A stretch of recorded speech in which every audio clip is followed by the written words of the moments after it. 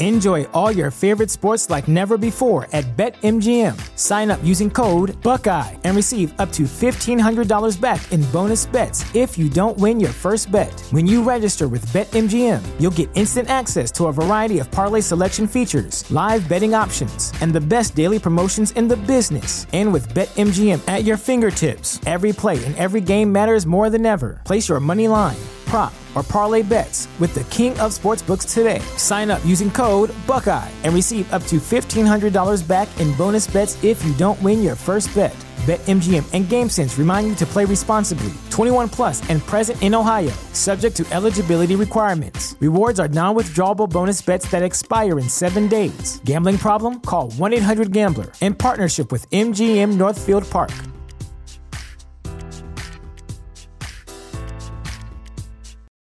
For the ones who work hard to ensure their crew can always go the extra mile, and the ones who get in early so everyone can go home on time, there's Grainger, offering professional-grade supplies backed by product experts so you can quickly and easily find what you need.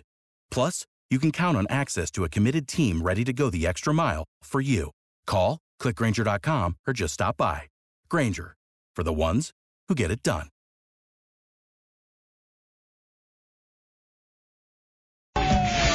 You are listening to the Lucha Central Podcast Network. And now, Lucha Central Weekly.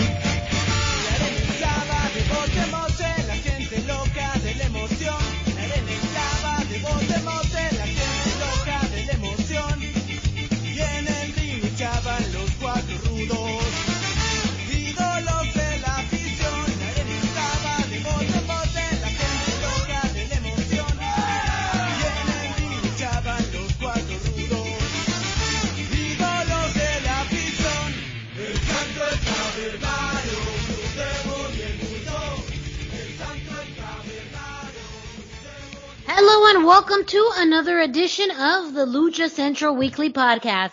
This is the podcast that lets you know all of the latest happening in the world of Lucha Libre. Each week we discuss news and events from this past week as well as preview the week ahead, covering Mexico-based promotions and top independents along with luchador-related news from throughout the United States.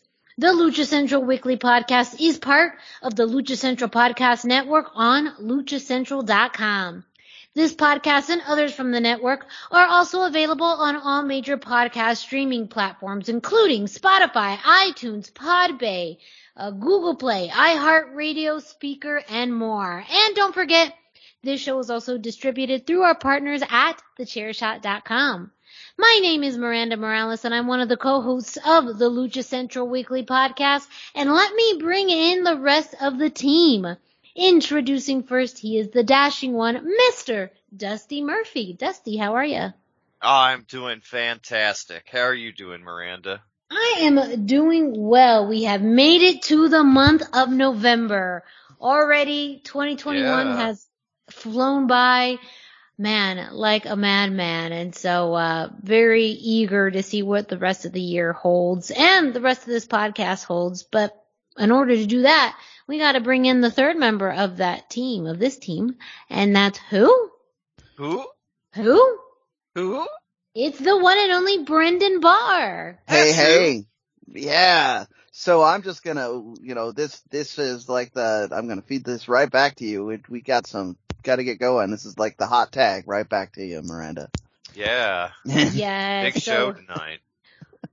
So just a heads up, we are recording this on a Thursday. And for those of you who are listening this week and know what happened on Thursday, we are going to get into it a little bit later on in the show.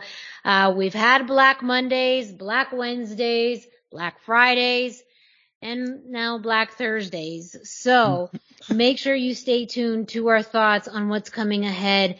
And if you don't know, you will very shortly. But, we start off every episode with the road back to shows with Brendan. So go ahead and take it away. All right. So, Mexico is still on pace. We're doing great things there. But mostly I've got stuff for the States we've got some big match announcements. Negro Casas is coming to the United States. GCW, thank you so much for making this happen.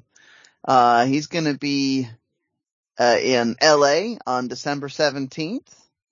There's a couple more dates that I haven't gotten confirmed yet, so hopefully we will. Oh wait, there we go. I've got 11/7 in Westminster, Colorado. We're gonna have the event of Negro Casas versus Rocky Romero at an IWC Legacy show, and that's a Sunday. I'm looking forward to hearing about that one. Yeah. GCW also signed Bandito for a few dates. They've got him December 3rd, 4th, and the 17th. So he's going to be on that same show as Negro Casas. I can't promise we'll see them wrestle each other, but man, that'd be great to see live. Oh my gosh, it'd be incredible. The meshing of their styles would be so good. Yeah. So those shows for GCW are in Houston, Dallas, and LA. That's, so the 3rd and the 4th, Houston and Dallas. That makes sense to have them that close together. Then we fly out to LA, and we have another show with Negro Casas on it. So again, thank you GCW. They seem to be. Oh yeah. GCW definitely has the respect for Lucha.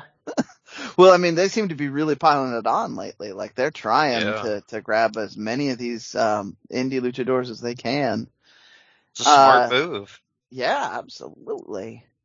So I'm going to throw it to you, Miranda. We've got a couple things here. We hinted at the end of the show last week that we were going to talk about a Masked Republic series of announcements, and then you have another set of shows that's happening in Arizona as well.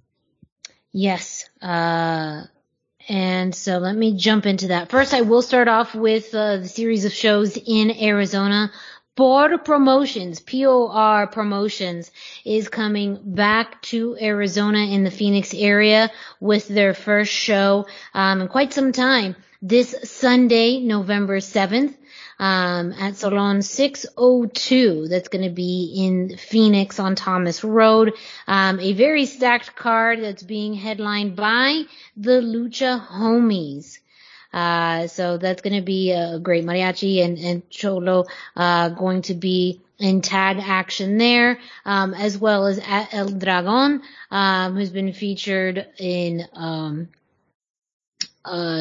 Chaos, Lucha Libre, as well as just some Arizona staples, including Aéreo, Kona Kota Jr., the Navajo Warrior, and much, much more, at Board Promotions this Sunday, November 7th. The show starts at 5:30. There is going to be a meet and greet, starting at, I believe, 4 o'clock. Which anyone can participate in, but this is a big return for Board Promotions. They also will be having a show in December as well, with more details available online. You can check them out at Board Promotions, POR Promotions, in the Phoenix area. I will be there. So if you are going, please, make sure to stop by and say hello. Very excited, to announce for Board Promotions. This will be my first time, with that. So I am very excited to announce for them. As you mentioned, Brendan, as well, we did have a breaking news towards the end of last week's show that we decided to hold off and wait until sharing until now. But the Masked Republic sponsored Lucha Libre Mexicana is coming back to the Agua Caliente Casino in Cathedral City, California. And for this show will be held on December 11th. And starting at 7 p.m. The show is only $10, and again, they are giving out $5 in casino credit as well. So, this is going to be a great show. It's going to be headlined by Felino and Felino Jr., as well as La Rebellion, Bestia 666, and Mecha Wolf. Psicosis makes his return. Dioso Quetzal also makes an appearance. Super Astro Jr., and much, much more, including El Cucuy from Pro Wrestling Revolution, and many more talents are going to be announced and have already been announced for this show. But if you missed out on the previous show, it was fantastic. Lots of lucha libre action. The Agua Caliente Casino in Cathedral City is a amazing venue, and I'm sure it's going to be decorated very well for the holiday season. So watch out for the Master Republic sponsored Lucha Libre Mexicana on Saturday, December 11th, 7 p.m. Tickets are only $10. $10. Right. Can't beat, and you get the casino credit, so you could come out with more money than you started with. And some big names again. The NWA World Tag Team Champions are going to be there. Psicosis, a legend of Lucha Libre, Super Astro Jr., Diosa Quetzal, as well, making her Lucha Libre Mexicana debut. So an amazing show to be had in Cathedral City, California. So stay tuned. Of course, we're going to keep reminding you, letting you know of updates on that show. But make sure you support your local and independent Lucha Libre promotions. It's interesting news that I've got some interesting follow-up news on that. Diosa Quetzal also was on social media this week saying that she's planning on working a few of her last agreed-upon dates and retiring. She's not really of the age that she should be thinking of retirement. That's what I thought. Yeah, she's not. I don't think of her in retirement. It has more to do, speculation over at Lucha Blog seems to be that it has more to do with she's just tired of aspects of the business. But hopefully one of the shows she's referring to when she says she's working a few of these agreed upon dates is still that Agua Caliente show, because I've been watching her all throughout 2019 and 2020. Yeah. And I've been really excited to see her live. So me too. She's got such a unique look and style set and everything in the ring, and I mean her enthusiasm, what she brings to it is contagious. Like you feel her emotions because she telegraphs well. So it's surprising she's considering retiring already. It's a Lucha Libre retirement, so it may not stick, but that is where everybody comes back. That's true.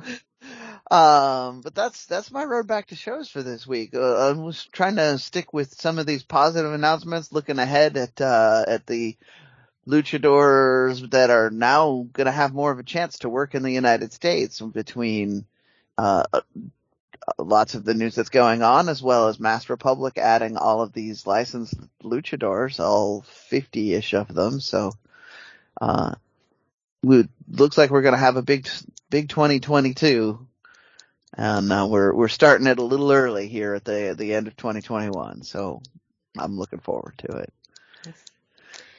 But up next, Brennan, you had a pretty beautiful weekend, up in your area, your neck of the woods, as they say. Yeah. So we actually had 3 shows. We had Defy on Friday up in Bellingham. There was a 5cc match. And then, in Everett, Washington, we had the Without a Cause wrestling. Unfortunately, I was not able to make it up to 5cc. I will be reaching out to them to try and get you results, and we may swing. If I get those quickly, we'll swing back around and bring them up. But we did have Defy, who featured a couple of luchadors. They had in the middle of the card, we had Sonico, who's a regular favorite at Defy, against the returning El Fantasmo from New Japan.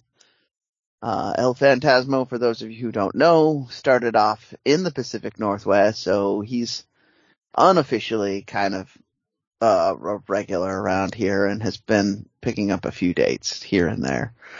I generally have not talked a lot about El Fantasmo because we talked early on about what is lucha and what isn't. He falls really into the heavy gray area here. He is He's, by his own admission, Phantasmo is a Canadian guy who just took a lucha gimmick, and it's awfully, awfully close to El Fantasma, who's kind of a big legend, so it's, a whole thing. But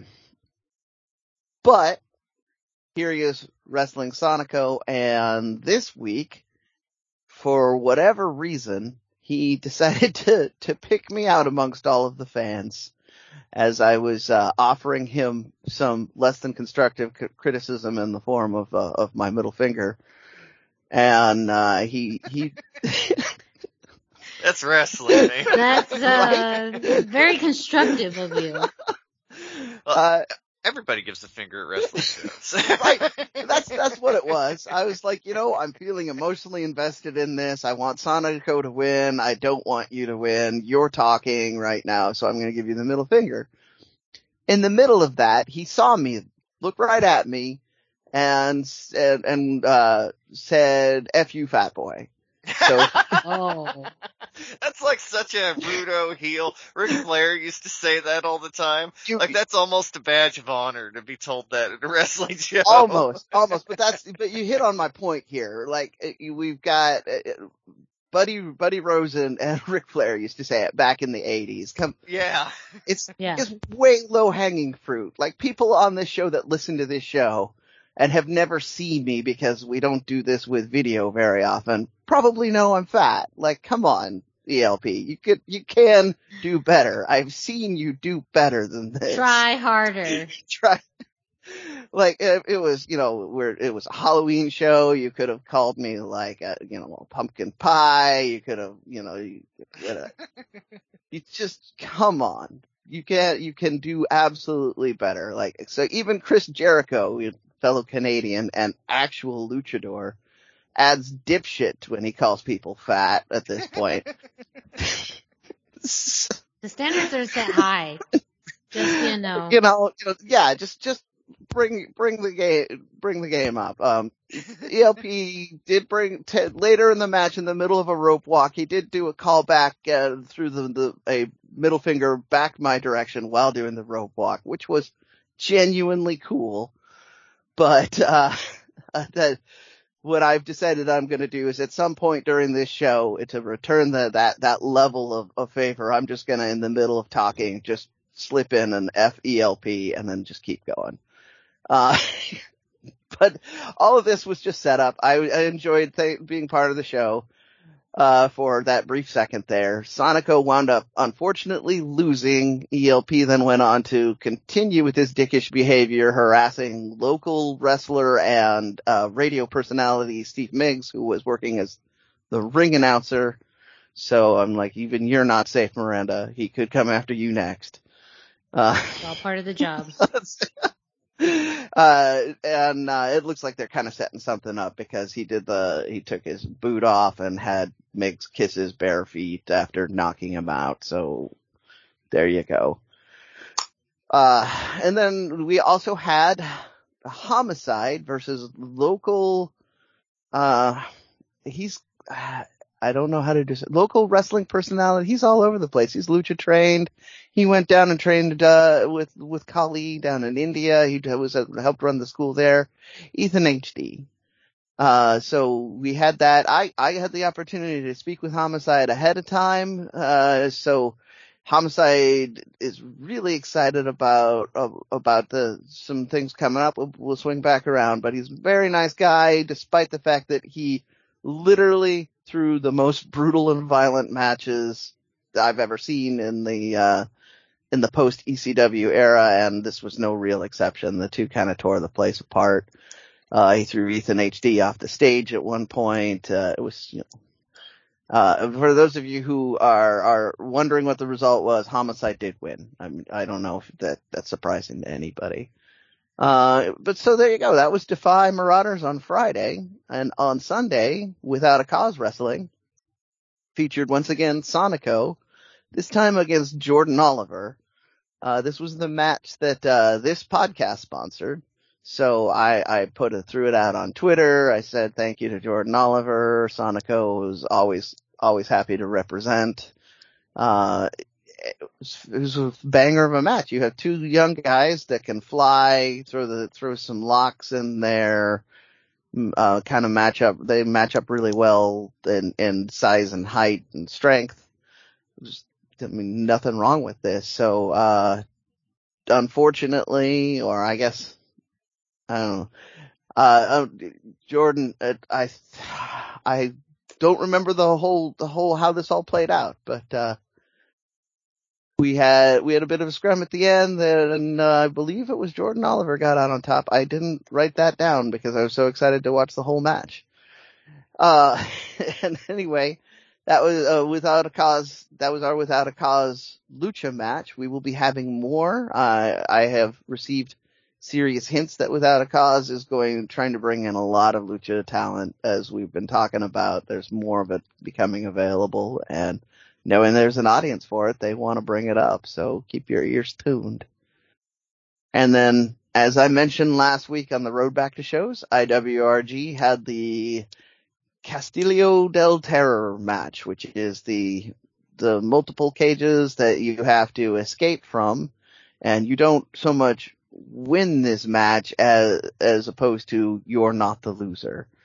The last person left in the ring loses their mask or their hair, and generally has kind of a bit of a setback for, pride, dignity, and fan respect for a little while. You know how it is. You lose your mask or your hair, it's just hard to recover from that.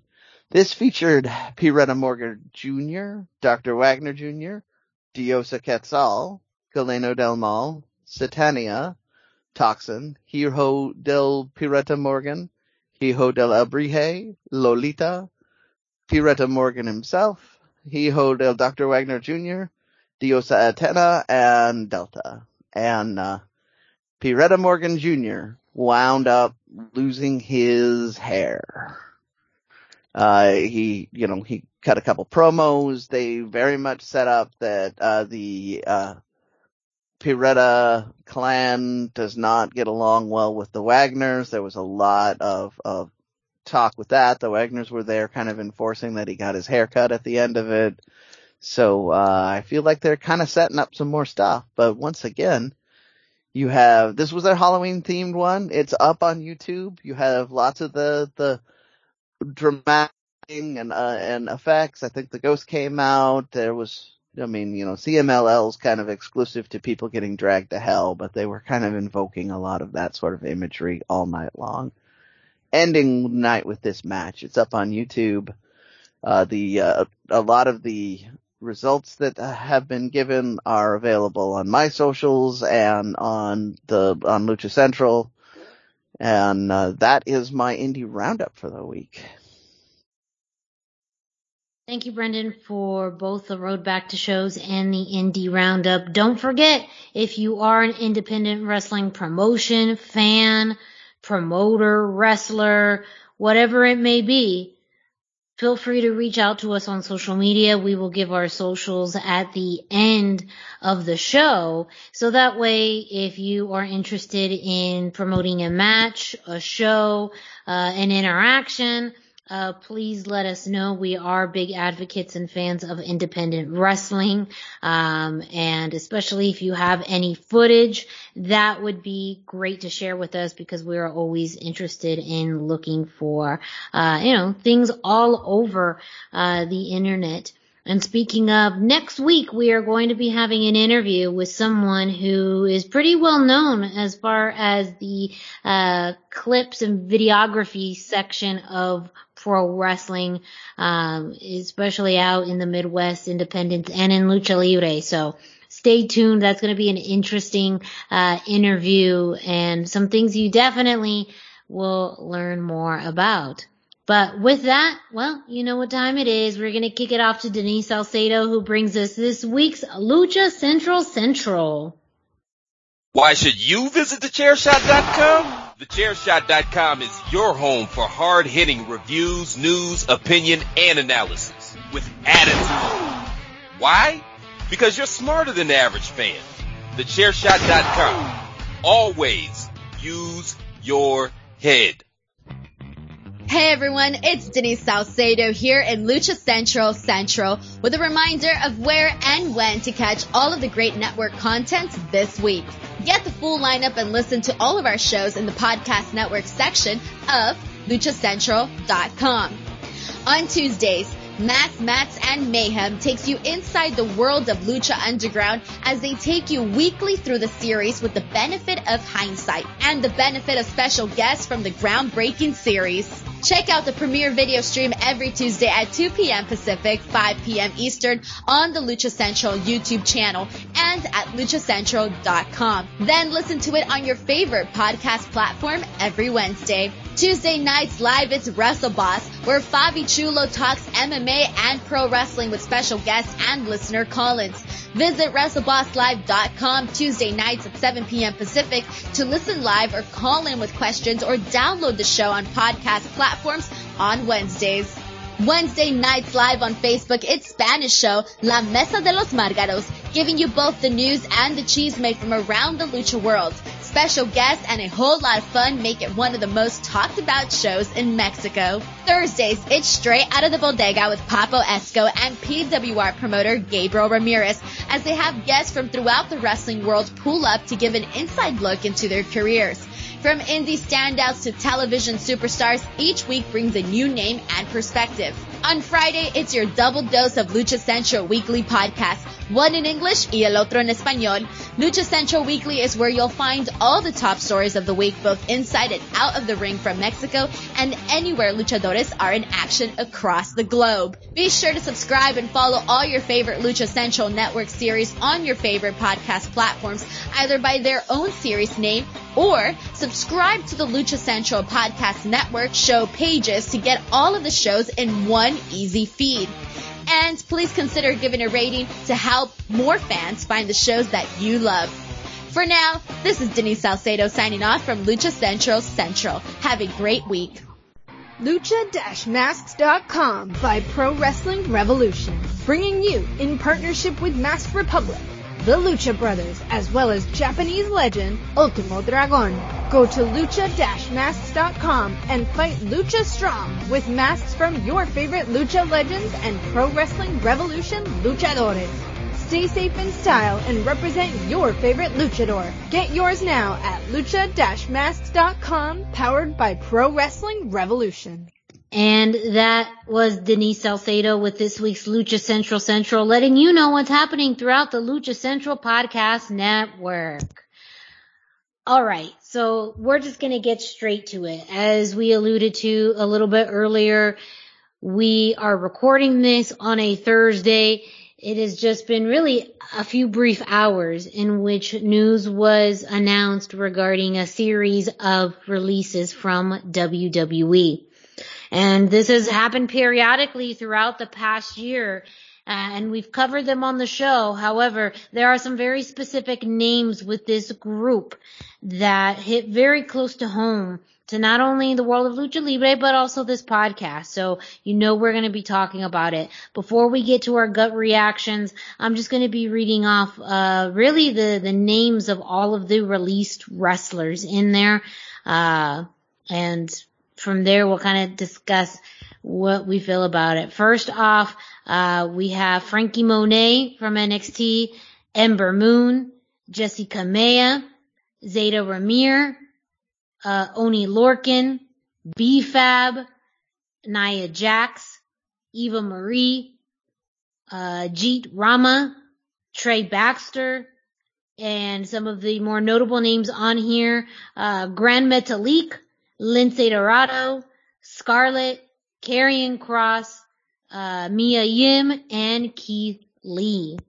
So, the names that definitely stand out on this podcast and in the world of Lucha Libre, of course, Frankie Monet, as we know as Taya Valkyrie, Katrina Cortez, who we've talked about over the past few weeks, who has been on both NXT and 205 Live. Of course, the team of Scarlett and Karrion Kross, with Karrion only been signed since early last year, and Scarlett not too long after that. Lucha House Party, Gran Metalik and Lince Dorado both released with, we've already seen reports previously that Grand Metalik had requested his release, prior to that, as well too. But even, the big names like Keith Lee who have been on the active roster as well. So now that we've discussed some of these names, I want to get what your gut reaction is with this. So Dusty, I'm going to start with you. Oh my gosh, I was shocked. Honestly, I was kind of holding my breath, and I hate to say this, but I was holding my breath because I was afraid we were going to see Legado del Fantasma at some point with some of the names released. And then the more luchadors released, I started to worry for Rey and Dominic as well. There hasn't been a strong direction for them right now. It seems like on the main roster, for whatever reason, they couldn't figure out Karrion Kross. Yeah. Scarlett was a huge part of what made him special. They never used her on the main roster. They never leaned to the supernatural thing. And I know that they had, before we've had The Undertaker, Bray Wyatt. I think if they had done it right, Karrion could have easily fit in that spot, that supernatural spot. They just didn't do it for whatever reason, and I'm baffled on that. But, I mean, it's not just the main roster. We also saw with Frankie Monet. She signed just this year on Valentine's Day. She didn't even make it 7 months. She had 6 matches? Yeah. And the entire time she was there. I don't know if WWE has ever so thoroughly and consistently dropped the ball on a ready-made star, like the star of any division, like they did with Taya, Frankie Monet. EC3 is a close second, but I'm not as certain he was ready to be the guy, the focus of a division, the way that Taya was. Like, she could have been the focus of any women's division in the world and been a star. And she goes to NXT and they have nothing for her. They didn't do anything with her. And I'm just baffled. I know that they're rebranding NXT. She's, I think a couple years younger than me, but over 30. And, they allegedly had needed to go around under 30 only. We're kind of seeing the results of that. But can you imagine having somebody that looks like Taya on your roster and going, no, I'm only looking for under 30s. Like, she is the total package. And I want people with less experience, thank you. Yeah. Yeah. It's surprising. Like, worldwide experience. Yeah. She has the look. She has the talent. She has the ability. She has the connection. She's married to John Morrison. I mean, she's friends with everybody. She knows everybody. Everybody loves Taya. And they couldn't come up with anything for her. And that blows my mind. WWE, at this point, I'm convinced they only get lucky when something catches on. I don't know what the writers are doing, because when you have somebody that's literally the total package that could be the star of any show, any division, ready-made, main event talent like Taya, and you can't do anything, like, your smallest local indie could have done something with Taya. How could WWE not? Like, it baffles me, and they have lost whatever magic or whatever touch they used to have.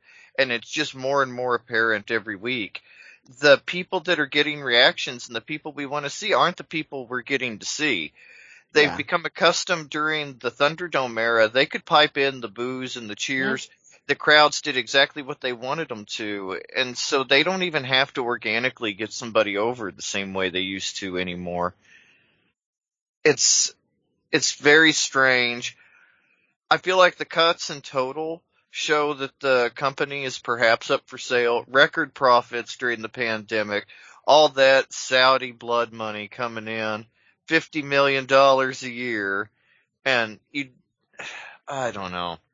The whole thing just, literally every name on there baffles and kind of disgusts me. Keith Lee had some incredible matches. I mean, it was about 2 years ago, right, that he was super over. He did Roman at Survivor Series, Brock at the Royal Rumble. Everything he did, he looked like a damn star. Well, and he's a WWE guy. Like, if you were to describe a WWE guy, you might picture Keith Lee. Like, yeah. And then Katrina Cortez, like, she was on 205 Live a lot lately. I had mentioned that. We'd covered on the show. I'm actually going to cover last week's match later in the show. But the crowds loved her. Like, when you watched 205 Live last week, the crowds were super into her. She was easily the most popular person that wrestled on 205 Live last week by crowd reaction. And so, how does that not figure into some of your decision making? Grand Metalik, Grand Metalik, one of the best wrestlers in the world. Apparently, he's tweeted that he's already going back to the name Mascara Dorada. I think he should. That name doesn't have the stink of WWE on it the way Grand Metalik does. And it has a built-in fan base that probably hasn't been watching him. Absolutely. So. Well, and Grand Metalik was a main event star. I mean, he was the guy in CMLL. And deservedly so. So often it's a politic to get to the top. But his was sheer in-ring ability. Like, the things he could do in the ring pushed him all the way to the top. And he was amazing in the Cruiserweight Classic. All my favorite matches in the Cruiserweight Classic were Grand Metalik matches. Yeah. And then they don't let him do any of that once he's signed. And then instead of letting him be a single star, they put him in a tag team. He got really lucky with Lindsay. Like, these guys worked great together. I mean, so many tag teams are just thrown together. I mean, like, RK Bro is funny, but it's just random. Yeah. And I know why they put the two luchadors together, but they worked so well together that it was just magic, and they captured lightning in a bottle there. And I think they were even better without Kalisto once it was just the two of them. Like, these guys were so fluid. Some of the flips, the shooting star presses that Lindsay did, the rope walks and stuff that Grand Metalik did were still miles ahead of anything lucha that we see in WWE. I'm honestly a little impressed they held on this long. When we heard about 3 weeks ago, Metalik asked for his release. Every release, they were kind of the people we thought might be released, and they weren't. But they never did anything with them in the interim either. So it's really just a testament to how much talent WWE had and could not cash in on. They couldn't come up with anything for. They couldn't use what they already had and keep it at a consistent level even. Well, that's, I mean, you mentioned it, but I always go back to this, like this, when I became aware of it, like in the 2000s, they fired the Dudley Boys, and famously Bubba Ray said, at the time even, the reason they were let go is because WWE Creative couldn't find anything for them to do. So you're talking about the hottest, most over tag team in the entire world at the time that happened. And they're like, and maybe in history. Like, if you don't remember how hot the Dudleys were, you weren't there because they you look were at the so hot. of tag teams, and they're absolutely up there in their entire WWE run. And we can't find anything for you to do, so we're gonna just let you go. Like, come on. That just reeks of, that was where, like I said, where I started to smell the problems here that the WWE had, the disconnect you have between the front office and the talent that has to work in front of the crowd, because the talent are busting their asses doing their very best with the kind of handcuffs they're getting in this WWE style, and the people at the top just are like, no, we don't have anything for tag teams right now. Tag teams are weird. We're just not gonna, and again, to your point about luck, like, they threw the two guys in mass into a team together because that's what they do. I'm looking Kalisto was also in the Lucha Dragons, so come on. Yeah. Like, that's two guys in mass. You're a tag team. But they hit on it again. They got lucky, and then because they had one of the best tag teams. Like, Lindsay and Metalik were both, Mascara Dorada, I need to get used to saying that again. But they were both really impressive singles guys. I mean, Lindsay was so good in Chikara. He was tearing it up on the indies. When the Cruiserweight Classic came in, he was the guy I thought might win. Like, he was my dark horse candidate, was Lindsay Dorado. He works with Urban Aztec. If you remember the mask that he had when he started in WWE, it's my favorite mask of all time. Like, that is the coolest mask. And so, yeah. I'm sorry, I didn't mean to interrupt, but yeah, it's just fun fact for you, Dusty. Lindsay was hanging out at the first Expo Lucha at Urban Aztec's booth most of the weekend, and nobody knew who he was. Oh my gosh.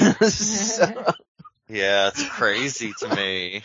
And he couldn't officially be there because he was WWE contracted, but, people who knew, knew. Mm-hmm.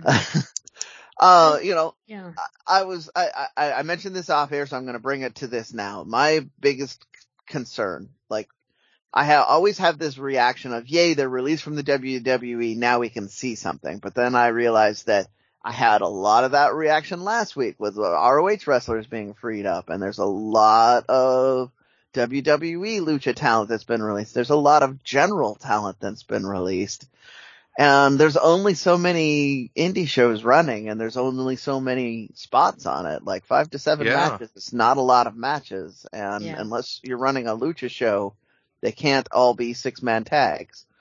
But well, and that's just it. I don't necessarily, I was honestly kind of shocked. We'll get to this later, but Samurai del Sol debuted in AEW this week. I don't know that he was signed. I think it was a per appearance from what I understand. But I was shocked that he made it to AEW because there is so much talent out there right now. What have you heard from Samurai del Sol lately?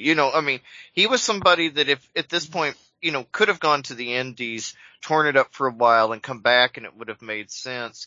And I don't know that somebody in his position necessarily gets that spot next time because you have higher on the ladder names now. Look at all the names of free agents coming. This brings up the point. So we will talk about that angle, but largely that angle happened because FTR are challenging luchadors. So they needed high profile luchadors to come in and do that match.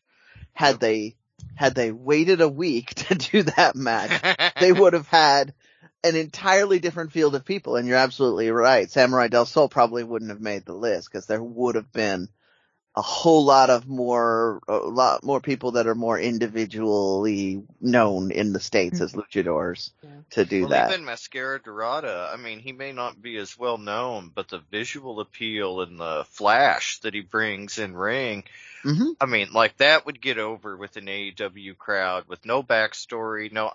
They would go nuts for that. They're the exact right audience for somebody like, Mascara Dorada, Grand Metalik. And make a note of that because I will come back to that when we talk about AEW because you're right. And I have very specific, but that's all going to be part of the AEW stuff. Miranda, did you have any thoughts? You got us both to open our mouths and spout our feelings. What were your feelings when you saw these releases? Well, I have to say I was very surprised by a lot of them, especially some of the newer talents or the talents that we've seen on the main roster. As far as the ones that we've been discussing, Frankie Monet, Dusty said, had just been signed earlier this year. It's something that I really was surprised to see, especially because not only does she have the talent in ring, but she has the television experience. She is someone that we have talked multiple times who gets the sports entertainment aspect of wrestling and could have easily been folded into a sports entertainment like environment because she is an athlete but also has the personality. And so someone who was very custom made for WWE with, just the comedy side, the acting, the in-ring ability, she could do it all. That really surprised me. Karrion Kross and Scarlett. As much as it was still very unknown what was happening with Karrion Kross, it also looked like Scarlett was tailor-made for this company. Her look, her attitude. Yeah. Just as much as Keith Lee is a WWE guy, Scarlett is a WWE girl. Lady, woman. I'm sorry, I apologize for my language. Yes. It's hard for me too. Yes. So, that's really surprised me. As far as Grand Metalik, that didn't necessarily surprise me as much, but I would say what we did, consider and talk about previously is where that left Lindsay. And that too, in some way was a surprise, but some way I think could be a blessing in disguise for him, where he can now really relaunch his career as a new Lindsay.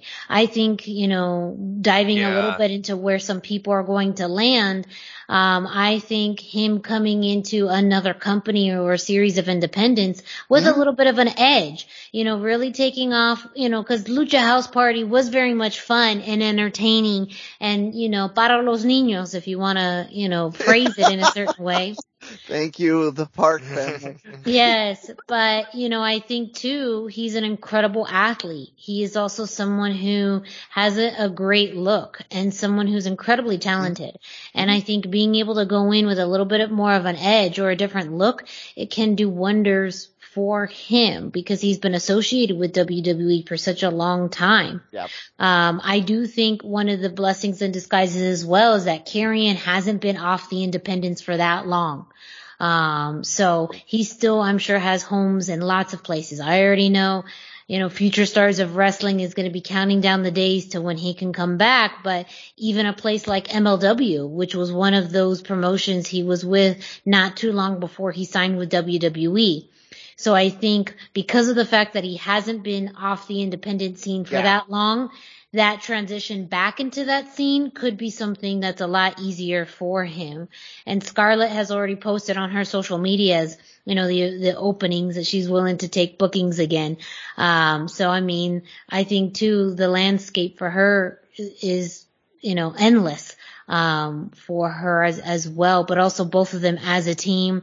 Who knows if we will see them back in Mexico at any point with AAA. And going back to Frankie, we talked about it even last week when we discussed the PWI Women's 150, is that, she had a really good place in Impact, and I think she has a lot of business left in Impact, especially now that the Knockouts division has changed. You have a new champion. Yeah.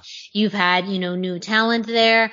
I think that she, and they've got that AAA connection. She has the AAA connection and even some interesting twists like the new digital media championship that they put out. Yeah. Is that going to be necessarily super high profile? No, but it is an intergender, belt. And that's something that Taya is incredibly gifted at. And, that could be kind of a new area, a new pathway for her if she does go back to Impact.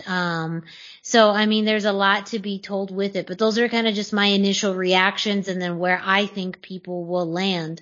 Kind of a quick final note too on what you guys think. With the landscape of wrestling changing so much, we just talked about it last week with Ring of Honor.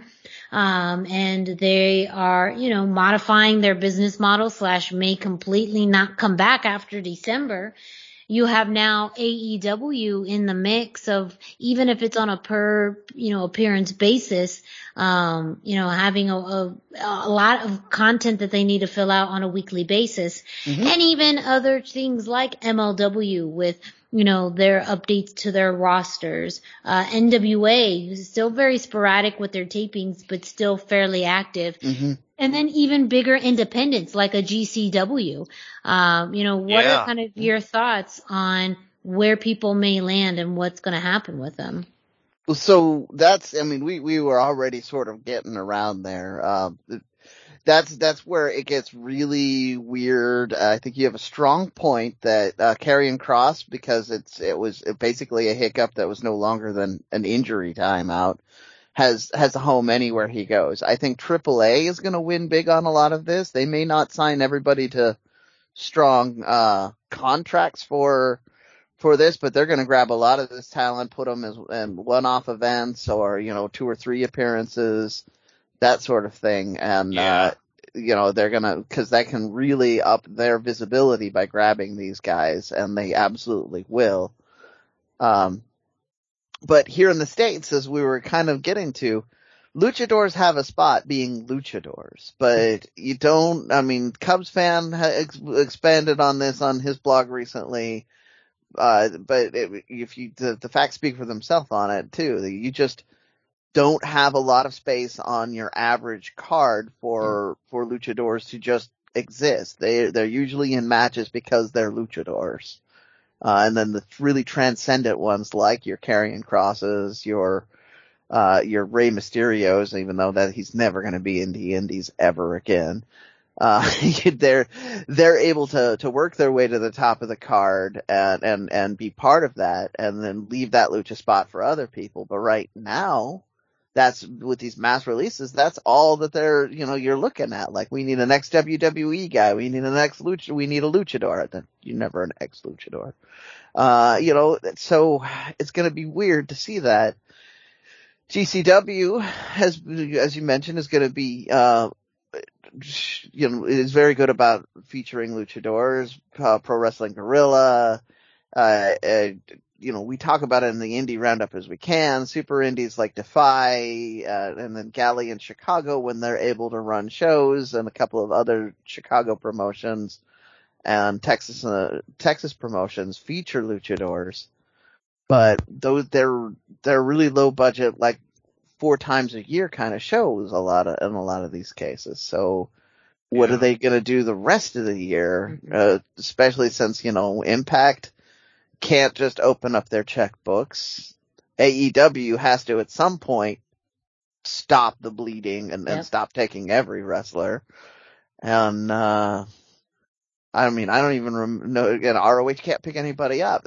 Lindsay with a dark edge showing up in ROH as it was running 2 weeks ago would have been fantastic. He could have partnered with Dark Flamita or Demonic Flamita. You could have had an Evil Luchadors tag team that would have been fantastic.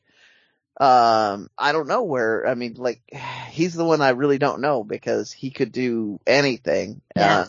It would be a great win for anybody, but, he's probably just going to take some one-off indie dates. Dusty, did you have any thoughts on where people are going to wind up?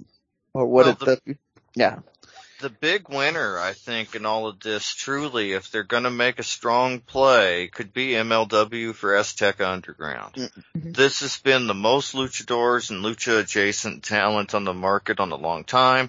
There's a lot of people now that have been on Lucha Underground that are currently released.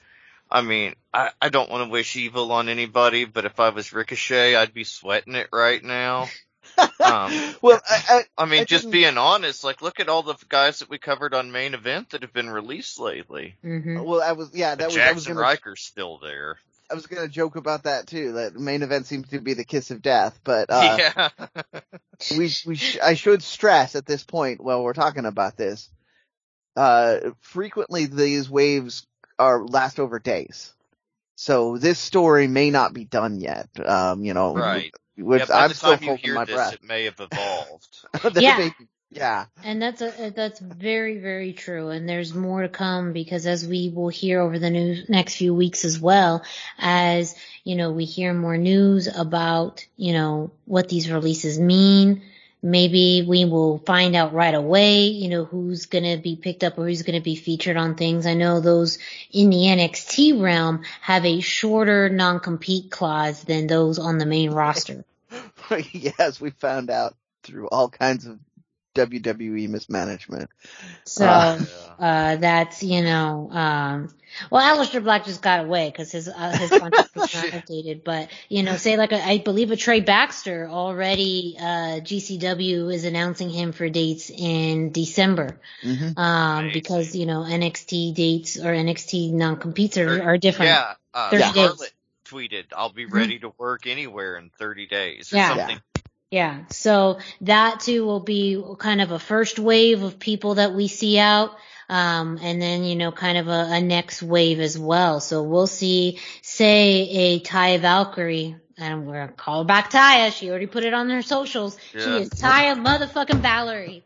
Going back to her. And she's got so many interests too. She had the clothing line. She likes to act in horror movies and stuff. She was too far spread. Her reach was too wide for a WWE contract to hold her down. So she wasn't going to be long for them anyway. Yeah. And but yeah, I mean, I think yeah, going back so to good your to have her point, back though. yes. Oh gosh. I mean, again, I think as we all agree, it's just kind of a wasted opportunity. The potential was there. All of the factors were there. You know, what they decide to do with people and not is the business of the WWE. But I know that a lot of them still have, you know, again, it's a different landscape in pro wrestling, even just in this past week. And it's going to continue to evolve over the next few months and even over the next year. You know, and which, you know, we will see at, you know, other promotions, throughout the independent scene. Maybe who lands at AEW, who knows? But we got you covered here on the Lucha Central Weekly Podcast. So make sure you stay tuned each and every week because we will have updates. As soon as we have them, we will share those with you. And of course, our thoughts on what is happening in the world of Lucha Libre. But we're going to move on because we still have a whole week's worth of content to cover, including this week in AEW. We had a special appearance of someone who we've interviewed on the show on Dark Elevation, and of course that big AAA tag team match on Dynamite and more. So Dusty, go ahead and take it away. Yeah, first up we had Tuesday Dark, and we had Viva Van versus the native beast Nyla Rose. It was awesome. This was largely a squash match though, but it was awesome to see Viva Van in AEW again. She's getting that national exposure. I mean, she has done so much for her brand and her reach and just name recognition this year. I mean, watch out in 2022. Viva Van, she's going to be a big deal. The match started with Vicky Guerrero yelling at Justin Roberts to get out of the ring because it sucks. Then she told the crowd that they should be honored that she was willing to show up. Just fabulous Rudo shit in the ring. It was amazing. Vicky is a master. Viva was able to get a little bit of offense in, but Nyla was dominant and she just didn't relent. She finally hit the Beast Bomb, got the victory in 1 minute and 32 seconds. And then we had Wednesday Night Dynamite. If you follow me on social media, you know your boy Dusty was at this episode of Dynamite. Heck yeah. And it was a lot of fun. It was really the episode that was there to build up Full Gear and round out the official lineup for the show. But there were some nice lucha highlights during the show. Just felt lucky to be there for this one. First up, we had Aerostar and Samurai del Sol, formerly known as Kalisto, making their AEW debut. It was a loss against FTR, but great match. FTR announced that they had an open challenge on the AAA titles for any luchador who was not the Lucha Bros. And honestly, I thought this was building to a swerve where it was going to be the Lucha Bros under some generic masks, kind of like FTR had done. Yeah. But we got lucky. We got Aerostar, Samurai del Sol. Aerostar seemed nervous, a little hesitant during the match. He wasn't quite the Aerostar we remember from those, was it the best of 5, best of 7, something like that, with Drago on Lucha Underground. That wasn't the Aerostar we got. He never seemed to catch his rhythm, but then there was a dive and he seemed to injure his leg, at least from within the arena. That's how it looked. And he, just kind of slowed up a bit then. It wasn't the same. But the chemistry between FTR and Samurai del Sol, and this is why I think he was chosen for this spot, the chemistry was fantastic. And you could tell they'd worked against each other before. They had around a dozen matches in WWE against each other in late 2018 and early 2019. Handful of house show matches in there as well. And so I would imagine when it came time for a luchador that needed to come in, they may have recommended Samurai del Sol. They worked with him before. They knew they worked well with him. But like we mentioned, with all these spots coming up and people coming up, it was very lucky for Samurai del Sol when he got the call.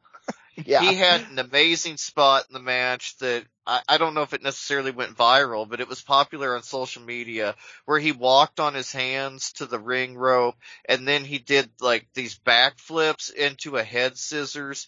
It was amazing.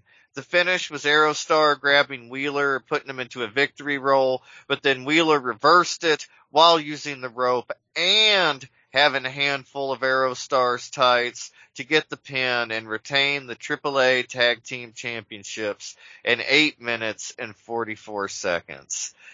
What a big spot for Aerostar, too. Like, that was the real surprise. Samurai del Sol was a surprise, but Aerostar was like a shock. And I was, just so happy to be there. Go ahead, Brenda. When I thought it through, though, it was less of a shock to me because Aerostar was part of the last big luchadors in the United States kind of push. He was on Lucha Underground, and he's not currently signed to MLW. So I was like, this makes sense. And he was really popular on that show. Yeah, he was. He was beloved. Him and Drago were, together, especially on Lucha Underground. And I was talking to some people seated right beside us at the show, and they kind of knew Lucha, and they were like, oh yeah, he lives in Chicago. Talking about Aerostar, and I was like, he lives in Chicago? And I was like, he's a Mexican luchador. And they're like, oh yeah, he lives in Chicago. So maybe they knew something I didn't know, but it was interesting. And yeah, I don't know. Very exciting. Also, what we had super exciting, we had Andrade defeating Cody in a huge win for Andrade. The match was very evenly paced throughout, but the partnership between Andrade and FTR continues. FTR popped up from under the ring, causing Cody's suicide dive to throw him straight into the AAA Tag Team titles, gave Andrade some easy work to get the pin in 10 minutes and 35 seconds. Afterwards, Tully and Arn began to square off, and the Lucha Bros ran in, and they were wearing some very hype streetwear fashion. They looked fantastic. Great shoes. I mean, I love seeing luchadors in street clothes with the masks on. Such a cool look. So that sweater that Penta was wearing, when he first came running out, I was like, is that Conan in a Pentagon mask? He looked like he was, having some trouble and he looked a little, got a better look at it. You're right. It was a much better looking, but for a second, he looked like he was an angry old man trying to chase kids off the lawn. Yeah, in person it really looked good, but on video, you're right. Like with the lighting and all, it wasn't quite the choice that it was. Well lit. And after the match, the Lucha Bros ran in. They helped kind of even up the numbers, ran off FTR and Andrade. Then Penta even helped Cody to the back. But if you remember, not that long ago, just before the baby was born, Penta had some very nasty things to say to Cody. Never resolved. Now they're bros. Yeah. Somebody told me that they hope my pregnant wife and baby died. I probably wouldn't be too nice to them or even accept their help to the back of the arena. But Cody, he's a more amenable fellow than me. He lets bygones be bygones, I guess. But that kind of ties into what I wanted to mention next. All of this makes me wonder what's going on with FTR. They're ostensibly part of the Pinnacle, but when MJF had his segment, we saw Wardlow and Shawn Spears come out to fight the Darby Army in the Darby MJF face-off. But FTR right now seem to be doing their own thing with Andrade connection. And as we've seen, and I mentioned with the Cody and Penta feud, sometimes AAA just drops the ball storyline-wise. And I have a feeling this is one of those moments, that this is just never going to be explained in terms of the Pinnacle. Like, they just don't need them right now, Pinnacle, and this is something we can do with them. And so why then go out of their way to distance them from that? The first time we got this, with that stairway scene, which the commentary referenced multiple times during the match, both of these matches. So, I'm very confused. So I don't know. I'm sorry. Wrestling. Wrestling! Well, and I am very excited to see FTR in AAA. I think that could bring some fresh and interesting matchups. And honestly, their grounded, kind of more brawling style would be a great base for a lot of the higher flying luchadors. I think it'll be a lot of fun. Mm-hmm. So that was what I wanted to swing back around to is, if we had an evil manager type, at AEW, this would feel like they were booking FTR in their personal hell. Because by being Lucha Tag Team Champions, they now have to fight all guys that are flippy stuff. Cause that's what American Luchadors pretty much are branded as. Exactly. So that's why when you were talking about bringing, Metalik and matching up that way, I'm like, yeah, those two Metalik and FTR would match up great because FTR is actually really good at basing flyers. We've seen it over their career over and over again. Yeah, and when I saw Samurai del Sol do that hand walk into the double backflip into a head scissors, I was like, oh yeah, those guys can take anything. Like any move they can take.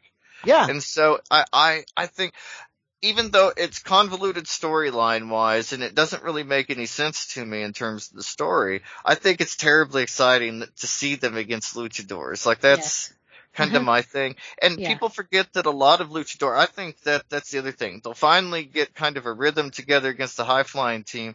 Then you bring in somebody that can brawl. I'm not saying the Parks necessarily, but look at them in terms of like the difference between flippy lucha libre and like hard hitting bloody lucha libre. Yes. And then, Texas versus California. Yes. Miranda. Yes. Absolutely. Now, we hit them with a bunch of California and maybe some Tijuana style, then we bring them that Texas style. Mm-hmm.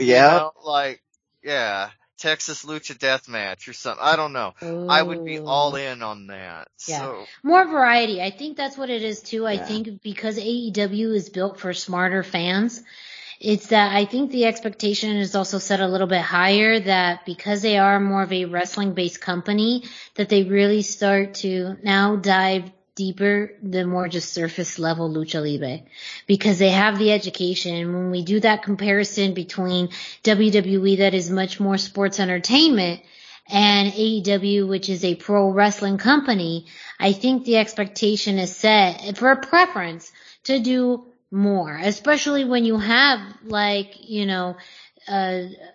lot of your tag teams have lucha libre experience between the Young Bucks and the Lucha Bros, and you're starting to get a wider range of either lucha trained or lucha adjacent talent that you just don't want to keep producing the same type of surface level matches. You want to be able to go deeper, because they already do with other styles of wrestling, that you kind of wonder, why not lucha libre? So, I mean, as much as I don't really want to root for Psycho Clown, the payoff might in fact be the Psycho Circus for bringing in that Texas style. I was just thinking of who AAA could send up, and that's the matchup that I like for that sort of swerve. Sorry, I just, my mind got excited once Dusty started bringing that idea up. So I'm just fantasy booking now. That's what I do. Check in at luchacentral.com for all the news and everything else regarding AEW. We'll be here next week. We'll find out who FTR wrestles next time. More Bad Andrade and everything else. Same Lucha time, same Lucha channel. Thank you, Dusty. Up next, we got This Week in MLW and some interesting tidbits. If you haven't watched MLW this week, you definitely need to. We started off the show with Cesar Duran coming out to the ring, saying that the show was missing something and that he needed a sacrifice, possibly alluding to the opening segment from last week's show with him and Mia Muertes. And then 5150 interrupts him. Conan especially coming face to face with Senor Duran, is pretty much saying they've been looking for him and calling, Cesar Duran out, saying that they want Los Parks. Between Conan and Cesar Duran, a little bit of back and forth between them. Good stuff. If you like some good shit talking, that's what's up. They got that. Yeah. But then, Los Parks come out. We have a brawl between 5150 and Los Parks. which we will get into in a second, but leads to an announcement that has come out regarding War Chamber this weekend. But 5150 is out for those tag titles.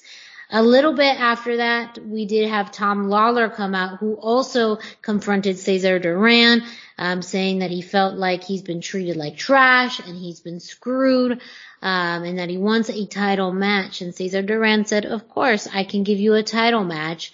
You are going to get a title match between Mil Muertes for the IWA Caribbean Championship, and it will be a casket match.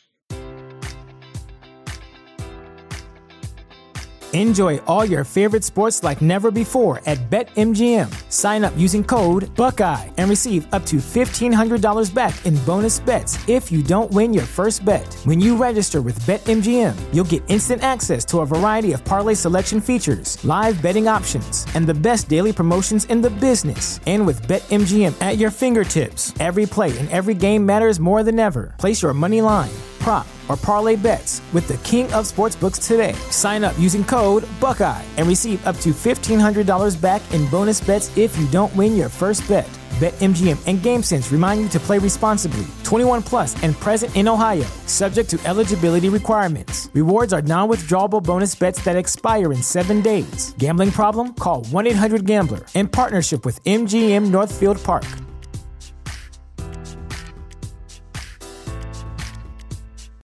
Without the ones like you, who work tirelessly to keep things running, everything would suddenly stop. Hospitals, factories, schools, and power plants, they all depend on you. No matter the weather, emergency, or time of day, you're the ones who get it done. At Grainger, we're here for you with professional-grade industrial supplies. Count on real-time product availability and fast delivery. Call, clickgrainger.com, or just stop by. Grainger, for the ones who get it done. That leads us to the main event of this week's show, the casket match between King Muertes and Tom Lawler. And we had a return of sorts.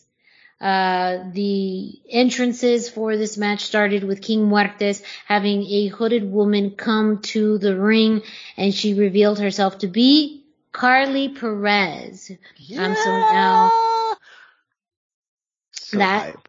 is alluding to the ceremony that happened last week and bringing someone back from the dead. So now we do now have kind of the manager, if you want to call it in the business sense, but more of the wrangler / guide for King Muertes. So very much singing back to the tones of Lucha Underground. But this match itself was really straightforward with the power of King Muertes all throughout the match. Tom Lawler was able to really get in some innovative moves, really trying to utilize the transition between moves to kind of try to lock in some arm bars and some submission moves. But he couldn't, it was incredibly difficult for him to overpower King Muertes. He was power bombed through or onto the casket, which left a pretty big dent in there. And several times Tom Lawler could not get that lid closed just because of the strength that King Muertes had. Eventually King Muertes won the match, with his finishing maneuver, the Straight to Hell, and ended up rolling Tom Lawler into the casket, shutting it to win and retain the IWA Caribbean Championship. A very interesting note about this, I believe just yesterday, the day before, Tom Lawler also announced on social media that he is now a free agent. So that too is kind of an interesting storyline aspect to this match as a way to write off Tom Lawler. He did. Yes. He did. Yes, he did. He did. Dead. But as we know, anyone can come back from the dead. So aspects of Lucha Underground are still coming up with Azteca Underground. And we are also seeing kind of a rotation of talent within MLW. So, a great episode of Fusion. We also had, some additional matches along there, but that was just the main Lucha Central or Lucha Centric one, that happened this week. We do have War Chamber coming up this Saturday, November 6th in Philadelphia. We talked previously last week about some of the matches announced for that show, including Homicide versus LA Park. And Brendan, you mentioned earlier that you spoke with Homicide this past weekend, and he actually had some specific thoughts regarding this match with LA Park that he shared with you. Yeah, so as soon as he found out that I was working with Lucha Central, he was on fire to tell me that he is fired up for this match. This is one of his checklist matches, and he is super excited to do this. And he said, we're probably going to see some stuff we haven't seen him do in a long time. So, that just in general, I'm excited that he's excited. I'm excited he is a fan of the Lucha product in such a way that he's looking at things he wants to do before he finishes his career. LA Park is on that list. I mean, super exciting stuff. I'm just going to casually mention this. He did mention that he likes the show as well. So there we go. Well, yeah, cause he's a good ass man, cause he's the shit. That's why, are we just going to get into it? We're going to get into it, Homicide's a beast. So, very exciting news as far as just those thoughts, on really, it sounds like a dream match for him against LA Park. Again, this is the first time, I believe, in 3 years that Homicide is, going to be at MLW. And so, I mean, man, we talk about brawler style or lucha libre. This is absolutely what we expect from Homicide versus LA Park. Also, a announcement that was just made earlier this week, as we heard 5150 called out Los Parks, and they are getting them. They are getting them in a Philly street fight for the World Tag Team Championship. So, as Papa Park, LA Park is going to be fighting Homicide, Los Hijos are going to be facing 5150 in a Philly street fight for the World Tag Team Championships. And as Danny Limelight was on here not too long ago saying he's going for tag team gold wherever he goes. So this is just another nail in the proverbial coffin for him, between him, Slice, with Dr. Julius. They're all coming for that tag team gold. And with LA Park being, in his own match, that does leave the numbers game for really the first time in a while not in the odds of Los Parks. And more than that, the mentor and kind of guiding figure, because the Park style is all about chaos, but usually they're the ones that are creating the chaos. Mm-hmm. You're losing all of that experience if you don't have LA Park at least at ringside. Who knows if he's going to make it there or not, because he may be having to worry about Homicide, or I don't know what the order is going to look like, but I can't imagine this tag team match happening after the Homicide match. So, so it's an interesting story. They're definitely making the Parks look more vulnerable. There's lots of ways that 5150 can come out on top on this, and I feel like they kind of should. Yeah. I'm excited to see this one. I'm excited. This whole card is going to be great, you guys. It's going to be fantastic. It's really a super, super stacked card. Speaking of new championships, we have a ladder match for the vacant National Open Weight Championship. Alex Shelley versus Myron Reed versus Alex Kane versus Zenshi versus the wild card. So we also have a mystery competitor in this match that we will not know who it is until they walk out. But again, as we talked about, this match could be really made for Zenshi, who is one of those high-flying luchadors who we've seen jump off of anything. So he can have a competitive edge in this match over, say, the experience of an Alex Shelley or the size of an Alex Kane. Zenshi is absolutely, the literal, somewhat of the proverbial wild card, but then also, again, the actual wild card in there, that can really throw this match for a loop. We also have TJP versus Calvin Tankman in the Opera Cup semifinals. Enzo making his debut with MLW against Matt Cross. The winner gets a brief briefcase full of cash. Enemies and Addis that, again, we've seen them go back and forth for quite some time on the independents. They are, the Galley Lucha Libre Tag Team Champions, but at MLW War Chamber, they are enemies because the winner gets a bunch of cash. A bag of cash. Lots of money. So, man, money will make you do strange things. And then also, the actual War Chamber match was also announced this week that there will be 2 mystery teammates for Alex Hammerstone. He already has enlisted the help of Richard Holiday and EJ Nanduka against Contra. With Jacob Fatu, Mads Kruger, Joseph Samael, Ikura Kawan, and one of their forget the proper terminology, but it is kind of death associates. One of their soldiers. Yes, yeah. One of their soldiers will be part of that 5. So there are 2 spots open in the War Chamber match for Alex Hammerstone. And again, we don't know who those people are, but we will see at War Chamber this Saturday, November 6th. In Philadelphia. We will see these matches, I'm sure, throughout the next few weeks on Alpha Fusion, which again you can find on YouTube each and every week. It's an hour long, lots of great content in a short amount of time, and especially this card. You want to make sure you watch Fusion each and every week because almost every card on this entire show is lucha related, lucha adjacent. So, I do have a quick point on this card because they're filming live with all of the ROH releases. Now we won't get most of the WWE people unless they really screwed up with their contracts. We could get people, from those ROH releases that weren't originally planned to be on this card, but if you can get a Bandito last minute, I'm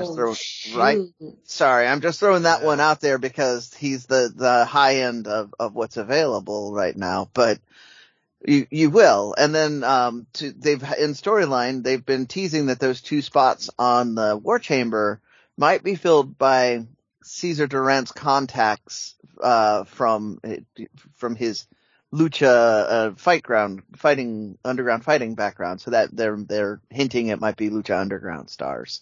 Mm-hmm. So, we can't overstate enough that how this could turn into a really big deal for lucha fans. But with the ROH releases in particular, plans they might have had 2 weeks ago may very well have drastically changed. So, yeah. I wanted to throw that out there. Such a good point because again, that's also, as we talk about the wrestling landscape has changed so much. As we refer back to Ring of Honor talent, they have been given permission to be free agents immediately. Yeah. So they now could show up anywhere at any time. Yep. Including Saturday at MLW. So yeah, we're talking about like Bandito, we're talking about, Demonic Lamita, we're talking about Rey Horus, we're talking about, any of LFI, I mean, well, except Roosh, who still has a knee injury. Yeah. Yes. Not Roosh, but everybody else, yes. He can be on the sidelines. He can be the hype man. Yeah. So, And if you don't get excited, Roosh will manhandle you. Mm-hmm. Oh, yeah, we will. Yes. Well, that is this week in MLW. Stay tuned. Make sure you come back to us next week because we are going to be able to bring you those results as much as we can on what happens at War Chamber. Up next, it's the segment you know. It's the segment you love. It's This Week in Lucha Libre History with Dusty. That's right. It's time for This Week in Lucha Libre History. Be sure to check in at luchacentral.com every single day for this day in Lucha Libre by Pep Carrera. He's got information, he's got birthdays, he's got anniversaries, he's got matches of the day, he's got amazing videos, and even more. And everything he's got on there, the best part, it's all about Lucha Libre. And it's all free. And it's all at luchacentral.com, your centralized place for all things Lucha Libre. This week we chose November the 6th, 1994, when the AAA/ICW/WCW crossover pay-per-view, When Worlds Collide, finally went down. When Worlds Collide, Spanish it was Cuando los Mundos Chocan. It took place at the Los Angeles Memorial Sports Arena, and it was both scripted and in-ring produced by AAA and their American partner at the time, the International Wrestling Council, the IWC. But the show was produced for television, and the technical production was done by WCW after then Executive Vice President Eric Bischoff helped AAA secure the show, secure the camera crews. He helped them navigate the issues with the unions. He did everything he can to kind of make this thing happen, which is interesting. You know, I mean, especially given how things are now, to see WCW really working that hard. And it was because he had made the kind of a handshake deal with AAA that if they would send up some luchadors for Nitro, he would get them their own pay-per-view. And Bischoff was a man of his word. He made it happen. And this was the first time a non-US based wrestling promotion had ever shown on US pay-per-view. So it was a huge deal at the time. Like, it was massive. For whatever reason, this is never, I guess due to the intercompany productions, it's never been on the WWE network. It's never been on Peacock. Brendan's mentioned this too. It all seems to have come from one guy who videotaped it back in 94, because they all have the same lines and the tape, like where he'd played it over and over again. Yeah. It was just special, and it was at a time when Lucha Libre wasn't seen as important or anything more than a real novelty by most American fans. But this was treated very seriously, very importantly, and it opened the door to the lucha that we all enjoy and watch today. As we covered last year, the main event of this show was a steel cage match between longtime rivals Conan and legends of Lucha Libre superstar Perro Aguayo. But now this year we're going to focus on the semi-main event. It was a tag team, Luchas de Apuestas, Mask versus Hair, with the popular technical duo of Octagon and El Hijo del Santo taking on La Parrilla del Terror, which literally means the Terror Team in English, Mr. Art Barr and Eddie Guerrero. And while it wasn't the main event of the show, this was the semi-main event, and it was rated 5 stars by the Wrestling Observer back when that was really a huge deal. They there also was only 5 stars and only 4 matches at it. Yeah. And it was a big deal at the time, and I wasn't, it was at the beginning of the internet. I wasn't super internet aware, but I saw that a lot at the time on the old, alt.sport.pro wrestling boards and stuff back in the day. But I'm dating myself there, but yeah. And also the Observer Report that year named La Parrilla del Terror the tag team of the year, and Art Barr is the heel of the year. So they were really on a hot run. On July the 23rd of 1994, they had won the AAA tag team titles, with the storyline involved being that they had paid off the referee to call the match in their favor. And what kind of referee would take their money, you ask? Well, it was Tarantes. That's when he became a lifelong Rudo, was when he took the payout. Yeah, if you've ever wondered why the AAA announcers, when they're talking on the English podcast, will always just rip into him saying he's a crook and a criminal, that match.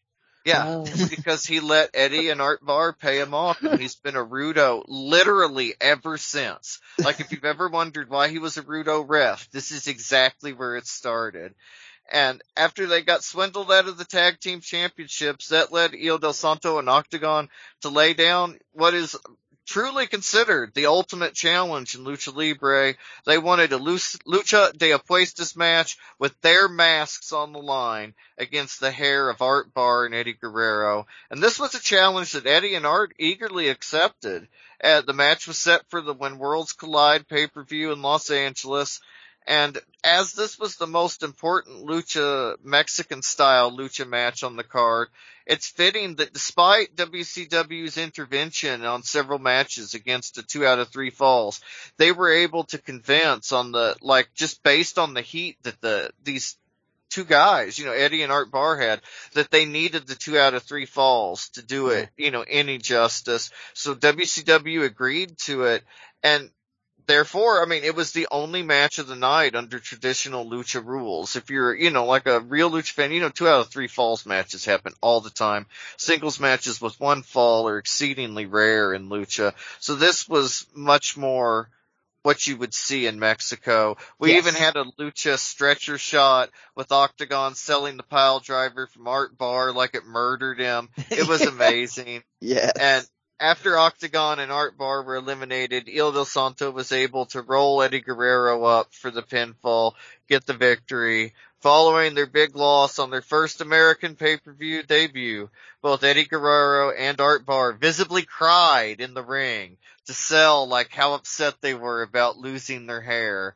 It was incredible. They were the best heels, the best Rudos. I don't know that anybody's ever done it as well since then. If you watch this match, you'll probably agree with me. Brendan, what did you think of this match? Oh man, well, this is historic. This was the beginning of, as you mentioned, the cruiserweights in WCW. We had 4 weeks, I believe it was. We had 4 or more weeks of the professor down in Mexico bringing us the culture of lucha libre before bringing us into this. That's where I learned a lot about lucha actually at the time. This is where it began for me. Like it really, I mean, my last name is Barr. I had followed Art Barr's career for the whole, and the Barr family was up here in the Pacific Northwest. So I thought, as soon as I found out that he was in that match, I was all about it. And I was watching all those lucha spots. I was hooked at that point. And then, all the other lucha matches are really compared against that one. And I guess that's not an unfair thing because it's a 5-star lucha match. It has everything you need. It's got the drama, the emotion, you've got the good guys, the bad guys, you've got an unbeatable apuestas kind of factor to it because it's a tag team, mask versus hair factor. I mean, the second fall in this is probably my favorite second fall in any lucha match. It's just perfect for forwarding all the action, bringing everything right back to focus of making the fans think that anything is possible. This is a technical masterpiece of a match, and it's the beginning of my lucha fandom. So I'm just going to gush all whenever I talk about it. So anyway, it's really amazing. Yeah, like you say, historic and special. I mean, and it feels special even when you watch it now. Like it feels like a very special, and they treated it with almost veneration at the time. Mm-hmm. Miranda, what did you think of this one? So an interesting point you made about, this never being on the network. WWE has a playlist, that's on the network website calling it the best pay-per-view you've never seen. And so there are some clips on WWE's website, but you're right as far as, the fact that it is not widely distributed at all. So they have the footage. Why they aren't, it's got to be legal reasons. Yeah, there's definitely some more legal.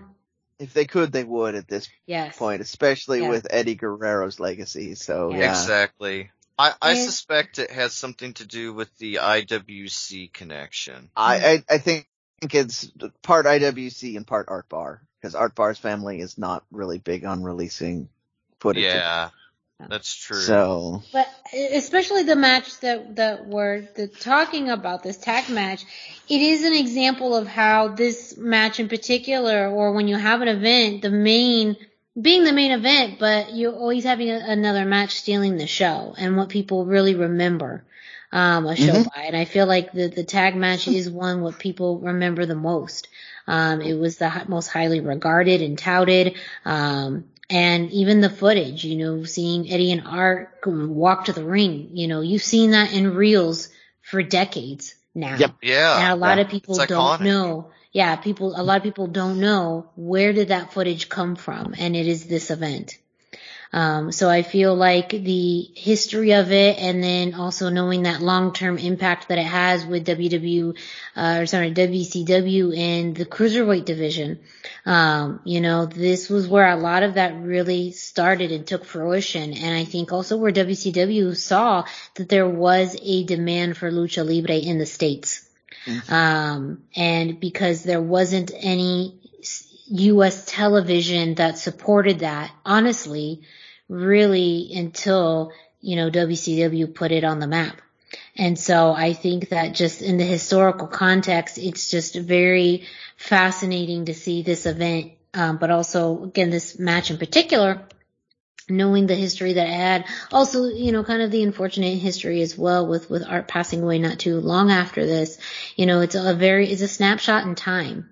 Of when, worlds really did collide, where we saw really for the first time for a lot of people, luchadors whose names would go on forever in pro wrestling, who were talking about, 20 years afterward. And even at this point in 1994, Rey Mysterio and Conan and Eddie and, a lot of people have been wrestling for quite some time at this point.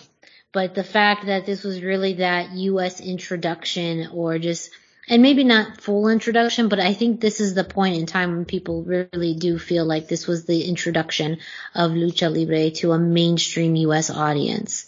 To me, that is the big takeaway from this show. It was even, as someone who did a lot of tape trading, Lucha was harder to get. I could get Japanese stuff. I couldn't get Lucha even after that for a good long while, and it's not that it was less available. It was all over Mexican TV. It's just there wasn't a demand for it until it was created. Wasn't. It was late, maybe even early. It was either late 98 or early 99 and into 2000 before I remember seeing many lucha tapes. I got more trading done in 2000 for lucha tapes than I had ever traded before, like in any year, and it was all lucha. And at the time, it was random stuff you could get. We laugh about it a lot. I got Vampiro's on the same tape with this. I got Vampiro's debut in AAA around the same time. And you know what I'm going to say? Yeah. Yeah. But it was just a magic era, and once Art Barr died, he died 17 days after this show. Yeah. This was his final public appearance. And once he died, it really felt like, it already felt like a new era of wrestling and lucha, but in all of lucha, you can kind of look at it before Art Barr died and after Art Barr died, when you see the style, and it just, I don't know how to explain it, but his willingness to embrace anything that got over and worked and made his character bigger, and being so fearless became kind of a thing in lucha. And they brought just a swagger to lucha that had never been seen before. Los Gringos Locos was their stable. That was the first real stable in Lucha Libre. It just incredible stuff, and it all started here. Even though this is where Art Barr died, that's what led to Eddie going solo. Yeah. And so many ripples that happened just right around the show, that it is truly what opened the door to everything we know and love now about Lucha Libre, about Lucha Libre in America, where we can see it, how we watch it, was all influenced by this show, and I highly recommend everybody check it out. It's on YouTube for free. You can see the whole thing. Original audio. The video's not bad. It's VHS quality, but it is not bad. The audio is not bad. You should check it out while you can. It's pretty good. I do want to also throw this back to, we talked a bit about this match and this period of time with Matt Farmer, and he had some insights in that interview we did with him as well on the influence of Los Gringos Loco and this match in that interview. So if you haven't listened to it, go check it out. If you did, maybe you glossed over it and you're hearing us get all excited about this pay-per-view, go back and listen to that part. and you can kind of match up with things we're talking about tonight. So. Well, you know, we always tell you all of the great stuff that's on luchacentral.com. But you know what? We're going to remind you again. Brendan, can you let our listeners know what they can find on luchacentral.com? Let's do it. If you're listening to this and you haven't visited luchacentral.com, it's time to do it. Luchacentral.com is the online home for Lucha Libre, where you can get all of the top news in English and in Spanish. Find the best curated video content and original content not seen anywhere else. Find when Lucha Libre events would be happening in your area. Find photo galleries from top photographers covering Lucha Libre around the world.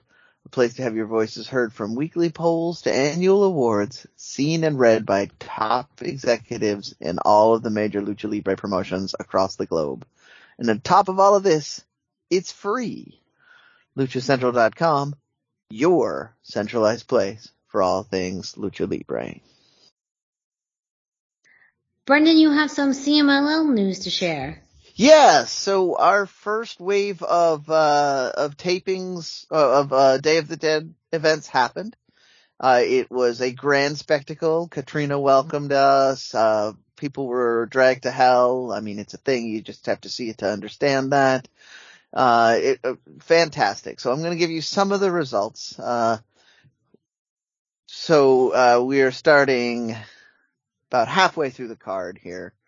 I fudged a little bit to allow for one of my favorites. Sometimes knowing people makes me want to give their results too.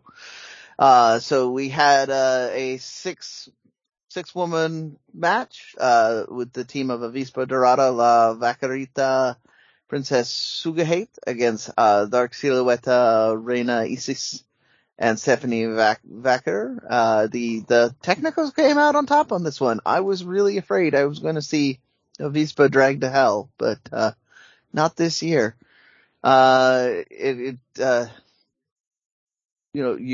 had their unique masks and costumes. Dusty and I could gush about the costumes that they do at this show every year. And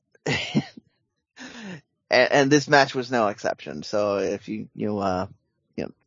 if you get a chance, they hopefully will put this up on YouTube later. It was only on pay-per-view. It's all worth checking out. For nothing else, just look at the amazing production values. I say this every year. Then the next match, we had another 6-person tag match. It was Diamond, Magia Blanca, Rugido against Cancerobo, Raziel, and Virus. Once again, the Technicals won this one. But when they won, they then challenged for the Mexican Trios Championship. They got on the microphone and challenged for that. So we might see Diamond, Magia Blanca, and Rugido in a Mexican Trios Championship in the near future. And then in the main event, you had the Rey del Inframundo Cibernetico, which consisted of Atlantis Jr., Mystico, Gran Guerrero, Volador Jr., Templario, Valiente, Camilio Diablo 1, Camilio Diablo 2, Angel de Oro, and Felino. Now, if you're not paying attention, that's pretty much everybody they've got left. That's at the top of their card, and that's not the champion. So this is a big deal. They were pulling out all the stops. They put all of this in there. This was a huge match, Yeah. Atlantis Jr. came out on top on this one, which surprised me. Yeah, me too. This is a big win for him. Yeah. He's also a little more rudo this time around. So I don't know. They might be actually doing story with him. Or I could just be being too optimistic and reading details into it. But, Atlantis Jr. will be challenging. That should be, I believe that match is going to be Friday. So by the time this goes up, that match may have already happened. But we will have, 2 tapings this weekend, which will also be Day of the Dead themed. And, they are also going to be on iPay-per-view. So you kind of have to tune in to see it, and otherwise hope that, either they put it up or Cubs fan or other specialized people like that put it up somewhere on the sly so that we can see it. And that was our CMLL results for this week. We will have more on the Day of the Dead matches next week because we do have the 2 more tapings. I'm super excited to watch more of it. I love these shows. I'm so glad we're getting 3 this year. Thank you, Brendan. As we alluded to earlier in the show, we do have your NXT and WWE show recaps. For NXT, the only Lucha Central or Lucha Centric match we had was Kyle O'Reilly and Von Wagner versus Raul Mendoza and Joaquin Wilde. As far as what we saw on NXT, both were pretty much in the ring by the time we got back from commercial break. Von Wagner started the match really using his strength to beat down on Joaquin Wilde and Raul Mendoza. I do like to say there was such a great chemistry between Kyle O'Reilly and Raul Mendoza. I really liked the work that they did, very fluid motions between the two. Towards the middle to end of the match, Kyle O'Reilly was distracted when Elektra Lopez came up and caused a distraction. And then there was a miscommunication between Kyle O'Reilly and Von Wagner that ended up costing them even more, where Von Wagner was pinned by Joaquin Wilde, who also had his feet up on the ropes. So a win for Legado del Fantasma, which again they needed, after the multiple losses that they've had. No Santos Escobar out this week with him as well. So that definitely, if we're talking about these releases and what happens with people, gets you a little scared. More than a little. Yes, more than a little, but, we still see that they may be really looking to push, Legado del Fantasma in some direction. What that means, we're not sure, because again, they did get the Rudo win here, but a win nonetheless. So make sure you stay tuned. The results for all of NXT are available on luchacentral.com, so make sure you stay tuned to that. And I'm going to hand it off to Dusty, who's going to give you the results from this week's WWE television. Yeah, I actually wrote this before we heard about the releases, so you have to keep that in mind when we go through the results. But first up on Raw, we had Rey Mysterio versus Austin Theory. I was very torn on this match. It was apparently produced by Shane Helms and Sean Daivari. Great match. And on one hand, I love Austin Theory, and I love his character, and he does need some wins. But on the other hand, when it comes at the cost of Rey Mysterio losing to him and the whole thing advancing the pending breakup of Familia Mysterio, I'm not as excited. It's truly it's terrible. Not a fan of having the confliction in this one, but was a fan of the match. It ended with a DQ win for Austin after Dominic got involved and crossed Austin with a huge closed right hand. Like I said, we're running into the issues with the breakup, so hopefully it doesn't go too far. We also had Selena and Carmella defeating Rhea Ripley and Nikki ASH. If you were one of those people that wanted them to give these women more time, well, you saw what we got this week with an 8.5 minute match. I thought Zelina performed as well as always and put in fantastic character work, but with the talent involved and the time they've given them to make this work on Raw, it should have produced a better match. We've seen better from all 4 competitors before, and counting the fact that it went so long, this was an 8-minute and 15 to 30 second match. I have 8 minutes and 30 seconds written and 8 minutes and 15 seconds, so yeah. But that is a standard undercard match length. Yeah. Yes. But we are cheering them for giving them. Yeah. Yes, we're cheering them for the minimum. Man, sorry, Dusty, keep going. Yeah, well, that's kind of my thing. They gave them this much time and it was exciting. Zelina looked amazing, but I didn't think it lived up to the promise. I mean, I don't know. It another confliction. I think that WWE, maybe the match was cut in some way, changed in some way, but it shows a sign of faith in Zelina and Carmella. Johnny Ace is the manager of talent relations now, or whatever his title is, and, Carmella and Zelina are just kind of his type, so maybe she'll get a good push as we go. The women's tag titles are so devalued, it's hard to predict where they go, but they may hotshot them onto these two real quick. We'll see what they do for attention. Then on 205 Live, we had Sarray versus Katrina Cortez. And this is the one I mentioned where I wrote it before and you would see, because the crowd loved Katrina Cortez. Her and Sarray are both solid and talented upcoming stars in women's wrestling. I thought that Katrina would be a upcoming star in the women's division, not so much. I hope we get to see a lot more from her. I would like to have seen more of the pairing between Sarray and Katrina in the future. It felt like the beginning of a long rivalry in a way. Despite a small resurgence, some amazing offense in the middle of the match by Katrina, Sarray was able to snatch the victory with a seated drop kick against Katrina, who was on the ropes. The match itself lasted around 6 minutes, and it was incredibly exciting. The crowd was super into Katrina. Hopefully she lands somewhere and becomes a big deal. We need to see a lot more of her in the future. Next week, more Lucha Libre stuff in WWE. I'm sure we'll cover it. Sorry. Trying to read the group message as we're moving on. But now I want to hand this off to Miranda. She's got some news in Impact Wrestling for us. Yes, an interesting development on this week's Impact Wrestling on Access TV. We had a number one contenders match for the X Division Championship that featured Steve Maclin versus Laredo Kid versus Black Taurus versus Rohit Raju. I wasn't able to watch the match, because we were recording at the time, but the big news to come out of that is Laredo Kid won.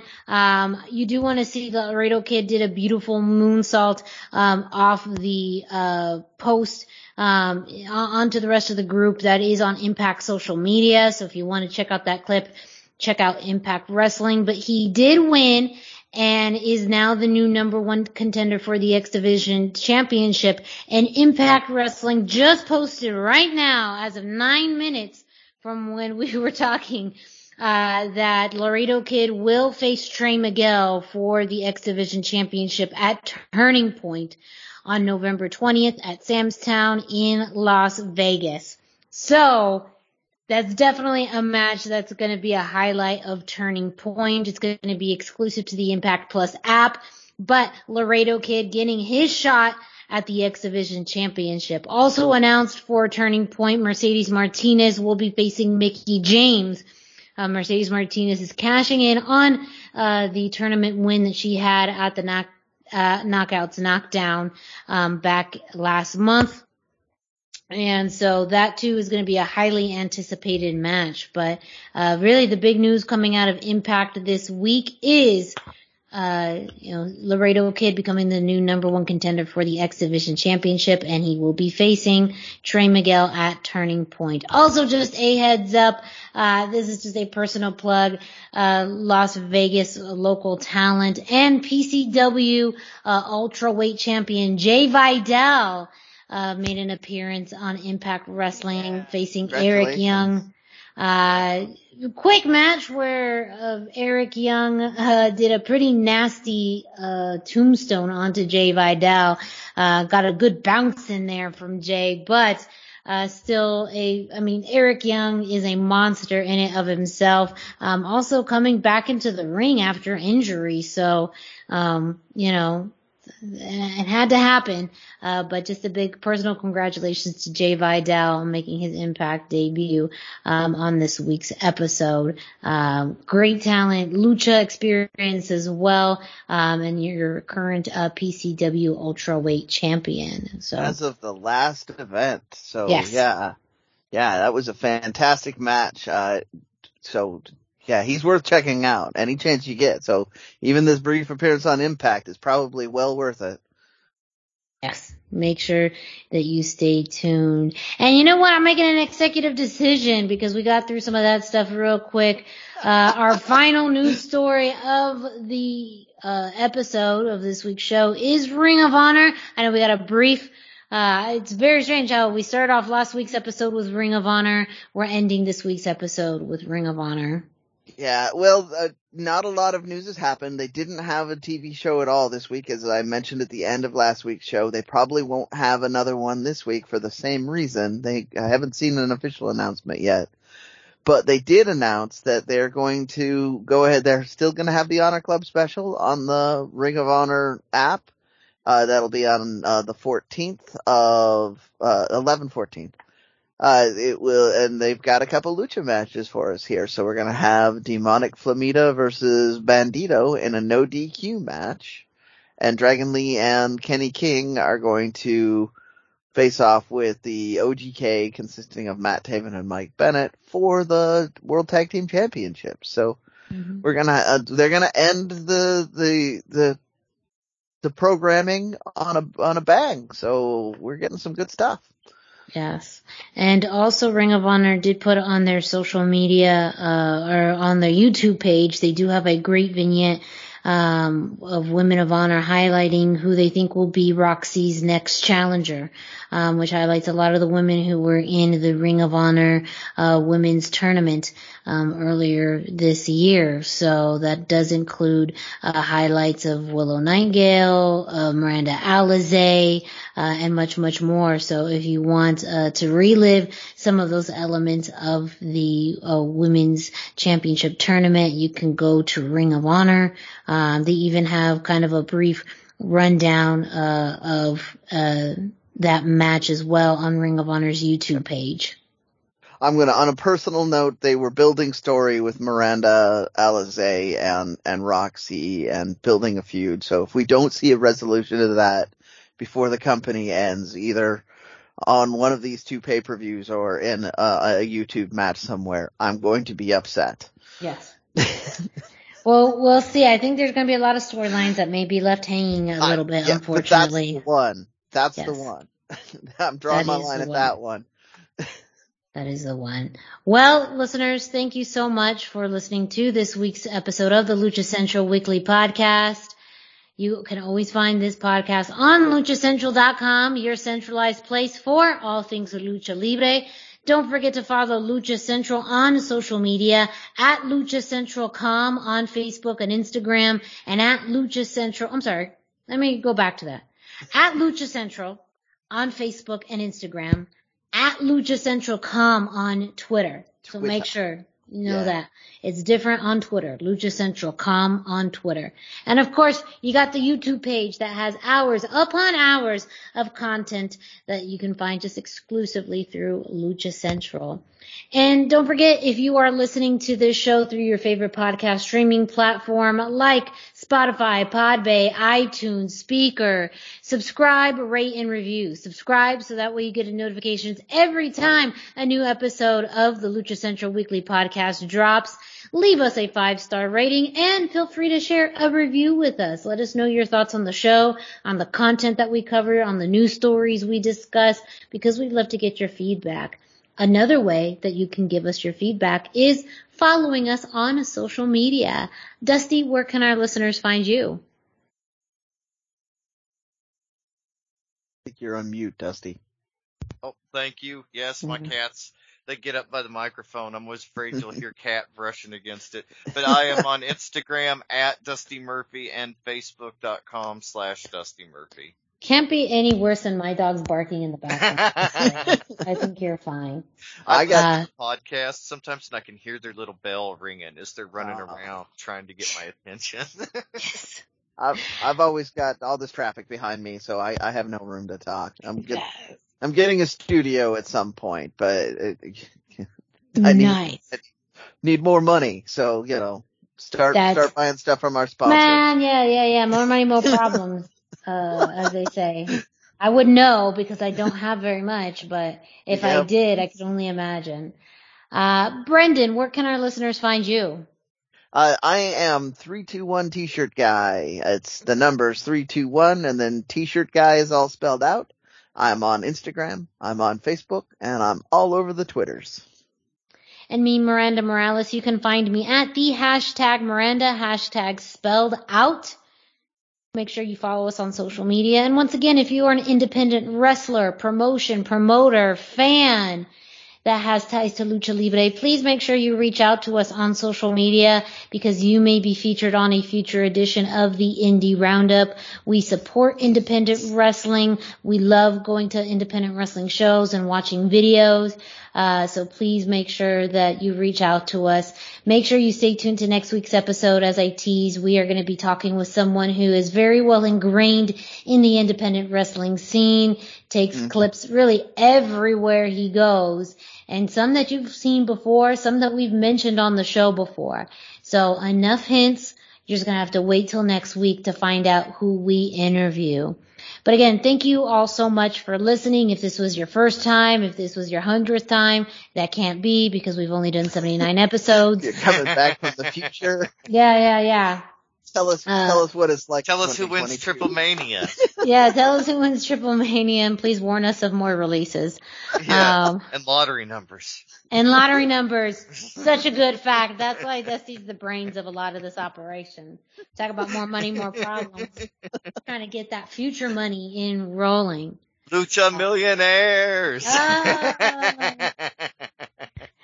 So thank you so much for listening. Stay tuned. We got you covered each and every week on the Lucha Central Weekly Podcast on luchacentral.com, on your favorite podcast streaming platform, as well as our partners at thechairshot.com. For Dusty Murphy and Brendan Barr, I'm Miranda Morales.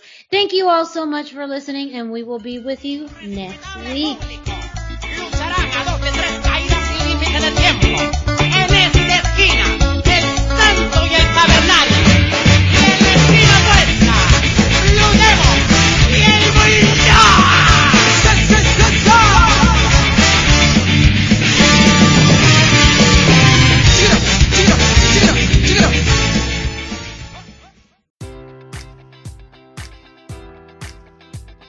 Enjoy all your favorite sports like never before at BetMGM. Sign up using code Buckeye and receive up to $1,500 back in bonus bets if you don't win your first bet. When you register with BetMGM, you'll get instant access to a variety of parlay selection features, live betting options, and the best daily promotions in the business. And with BetMGM at your fingertips, every play and every game matters more than ever. Place your money line, prop, or parlay bets with the king of sportsbooks today. Sign up using code Buckeye and receive up to $1,500 back in bonus bets if you don't win your first bet. BetMGM and GameSense remind you to play responsibly. 21 plus and present in Ohio, subject to eligibility requirements. Rewards are non-withdrawable bonus bets that expire in 7 days. Gambling problem? Call 1-800-GAMBLER. In partnership with MGM Northfield Park.